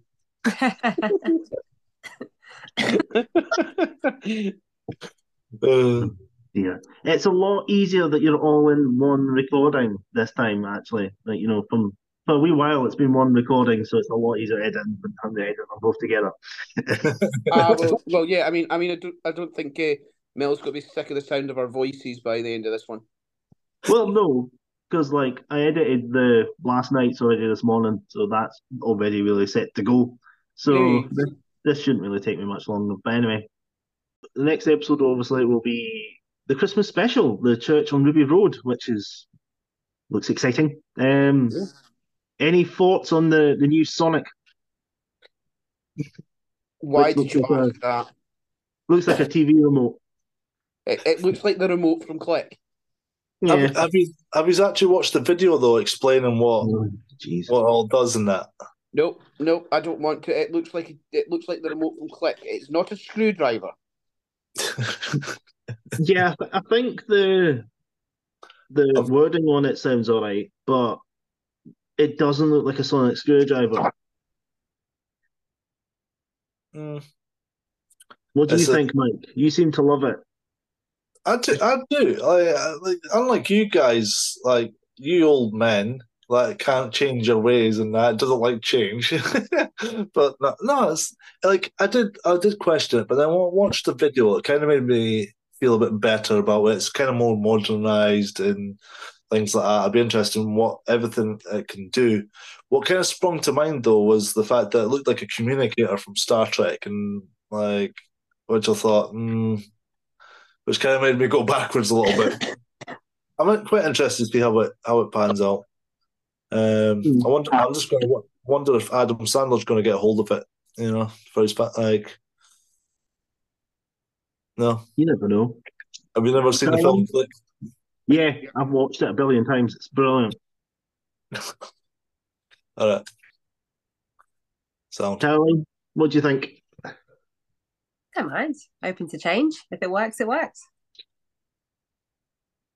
All right. Santa. Yeah. Done. Yeah, and obviously we've heard the Goblin song from the Christmas special. Has everyone listened to that? And Yeah. seen the clip? I sent that, Deez. Hmm? I sent that over the chat. Yeah. I don't know. I don't know if Caroline's seen it though. No, I haven't. It's on Spotify now, so you can listen to it. And it's probably pretty easy to find on YouTube, I'd imagine. Okay, I'll give it a go. If not, I can send you the link. That would be easier, probably, yeah. To be fair, I found it quite catchy. You know what I mean? Like, I've listened to it a couple of times now, and it's kind of grown on me a bit more. But I know for a fact a lot of people out there are going to be, why is it a musical? So, all right, That's what I said. That's what I said. Yeah, that's Tom. Like, you know, but well, I wasn't wanting to name and shame you, Tom. But okay, like, for the list it was all Tom. I will take that. I All will right. own that shit. He will die on that hill. I'm sure there'll be some sort of explanation behind it. I think I do agree. The song is pretty catchy. The lyrics are pretty good. As long as they don't keep doing it constantly, and they just do it. I think it's just the goblins, and I think if they just do it like that, then fair enough. But I've seen quite a lot of people moaning in the trailer that Shooty Gat was dancing in a nightclub. Thoughts? I wasn't really bothered about it, but Yeah, it kind of just showed that he was like a bit of a fun type of guy. You know what I mean? He's like the way I see it is, as we've pointed out, he's now kind of he's not burdened down with everything that's happened in the past and everything else. And it kind of shows that he's more lighthearted, he's more into fun and things like that. And over time, I'm sure there'll be other things that kind of like dampen him down or what you know what I mean, like or whatever. To the point where like you might have another. I don't know. Like I think it's a good way of showing that he's quite fun loving and he's now a bit carefree now because he doesn't have all those other things burdening him. So. Yeah, it kind of makes him seem like a free spirit, and it's kind of like a reboot.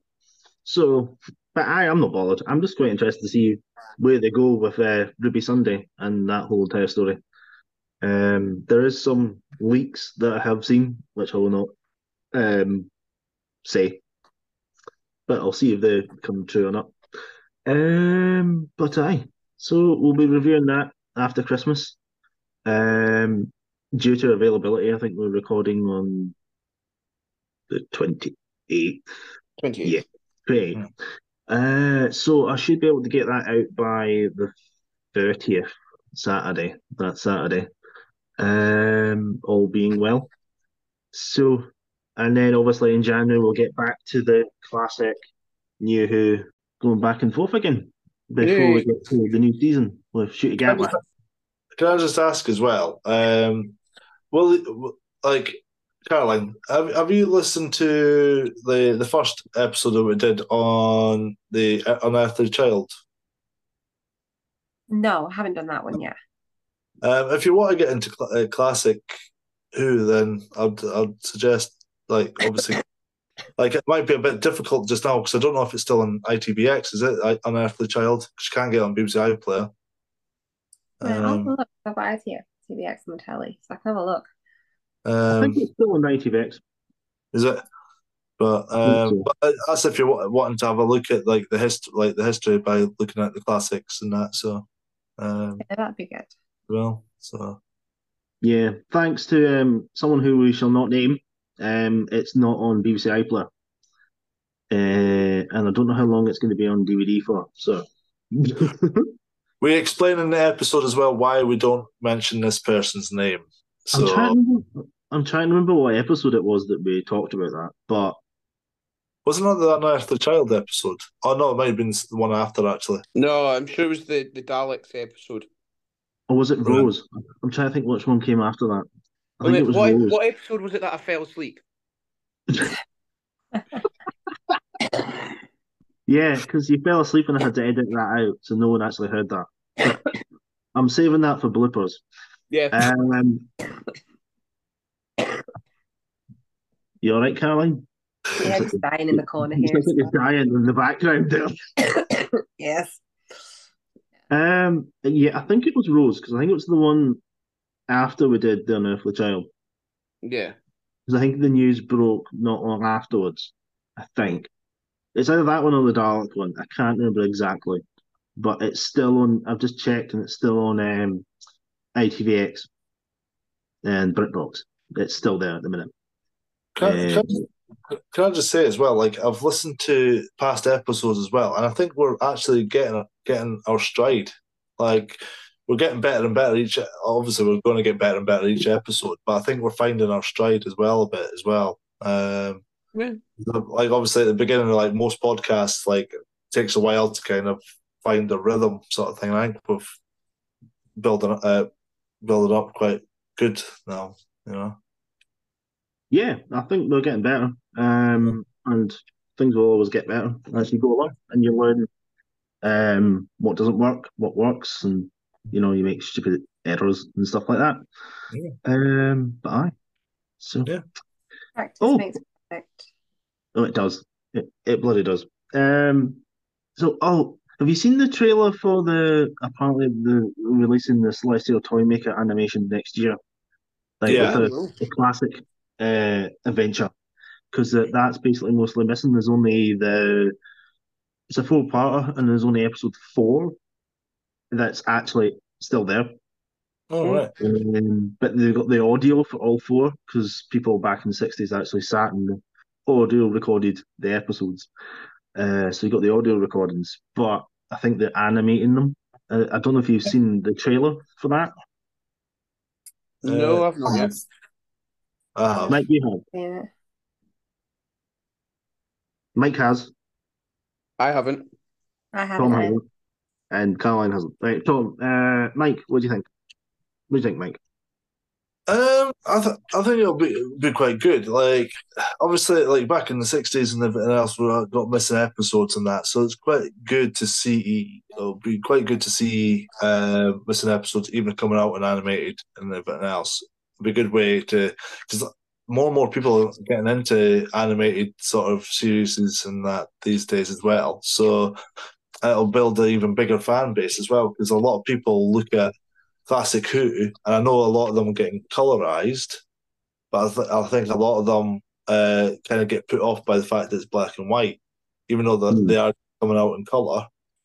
But then, obviously, if it's animated and that, they might be a bit more intrigued and actually like go, "Oh, that might."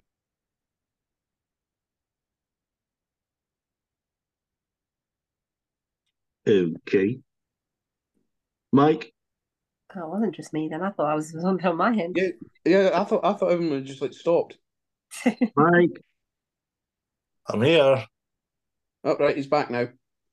You're back. Well, to me, you guys had freaked out. Like you guys had froze. No, it was you. That was you. All right. Did you hear what I was saying though?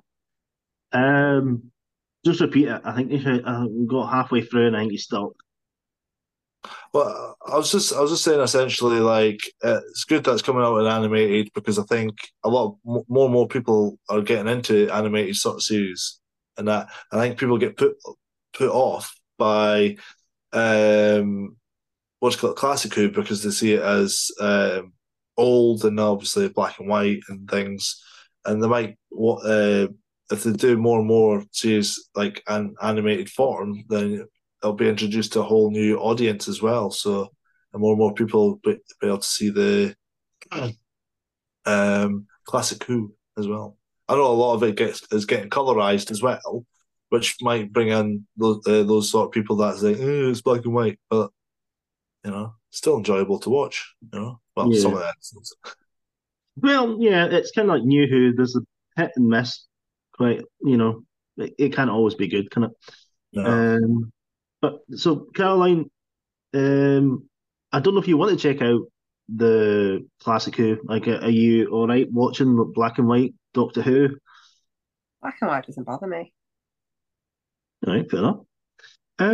So we haven't scared you off then. Are you happy to No. come back at some point? I will come back at some point, yes. Yes. Okay, I'll good. see if I can Yay. drag Rob next time as well. Hmm? I'll see if I can drag Rob next time as well. Yes, please bring Rob as well. Yeah, he was working tonight, so Yeah, fair enough. But I think it's good to have like a female, like a woman, because there's three guys constantly talking, and it's sometimes quite good to have someone else that's of the opposite sex. It's a sausage fest half the time, Well, yeah. I'm glad I could help out with that and fix that problem then. Well, yeah. You're a friend. You like Doctor Who, and I thought, yeah, let's get her in. A female perspective as well is greatly appreciated as well, because we'll just be rabbiting on, but you'll probably give us a better Tom's falling back asleep again. No, don't. Okay, don't. That was hilarious, but I'm not repeating it. But yeah, especially on these specials as well, and you're it's nice to hear that you had the same issues as we did, and we weren't being people maybe saying that we're being biased in that, but it's good to hear your perspective on it. I mean, because I was a bit worried because I was like, I'm not really I wouldn't say like I was a diehard fan or anything. Like, there's a lot of the technical stuff I wouldn't know, or a lot of the history I wouldn't know. But yeah, I just enjoy it for what it is, and I'll say it how I see it at the time. Yeah, sure. Because obviously Tom hasn't watched a lot of Classic Who either. He's just started with us watching Classic Who. Mike hasn't watched all of Classic Who. I think out of all of us, I'm probably the one that's the most geekiest and watched all of it. Definitely. Because I don't have a life. The thing is, I watched up until I think it was the Fifth Doctor and maybe some of the Sixth Doctor, and I've seen bits and bobs of the other Doctors afterwards as well. But it's good going back and seeing these episodes again. Especially, I'm looking forward to. Well, one of my favourite classic episodes would be Inferno, which was John Pertwee, but that's a long way down the line yet. But I'll be looking forward to seeing that episode again. Yeah, for non-diehard fans, John Pertwee is the third Doctor. But yeah, we'll get to him eventually. Right, I think we've waffled on enough tonight. Waffles? Right. Yeah. Waffle? What are you talking about? Waffle. Okay. Waffle. So thanks for listening, everybody. You can always catch our podcasts on obviously Spotify, Apple and Google Podcasts, Overcasts, Amazon Music, Pocket Casts, and Good Pods. Yeah, you can catch us on our socials. We're on Facebook, Twitter, otherwise known as X, Instagram, and we've got our own YouTube channel under Adventures in Time and Space. And if you'd like to get in contact with us, you can email us at adventuresintimeandspace63@gmail.com. And anything you'd like to send us would be much appreciated. And let us know if you enjoyed this show or not. And please continue to follow, subscribe, and rate this podcast. So it's goodbye from me. And goodbye from me. It's Alon Z from me. And bye from me too. Don't let the side down. Don't let the side down. All right, Alan Z for him and all. Hey. Right, anyway. Goodbye, everybody. Bye. Hey. Bye.